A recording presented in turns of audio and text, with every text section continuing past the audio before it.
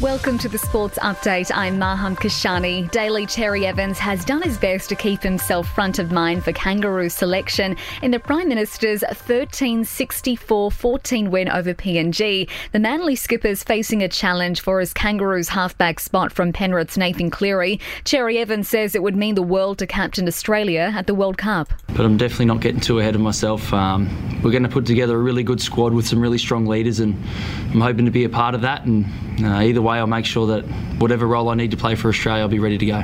The Eels have upset the Roosters in the NRLW semi-finals, shocking the unbeaten side 24-10 to reach the decider. The Knights are also through with a 30-6 win over the Dragons. Cameron Green has put himself in the IPL shop window during Australia's series-deciding 6-wicket loss to India in the third T20 in Hyderabad. Green smashed a 19-ball half-century while opening alongside skipper Aaron Finch.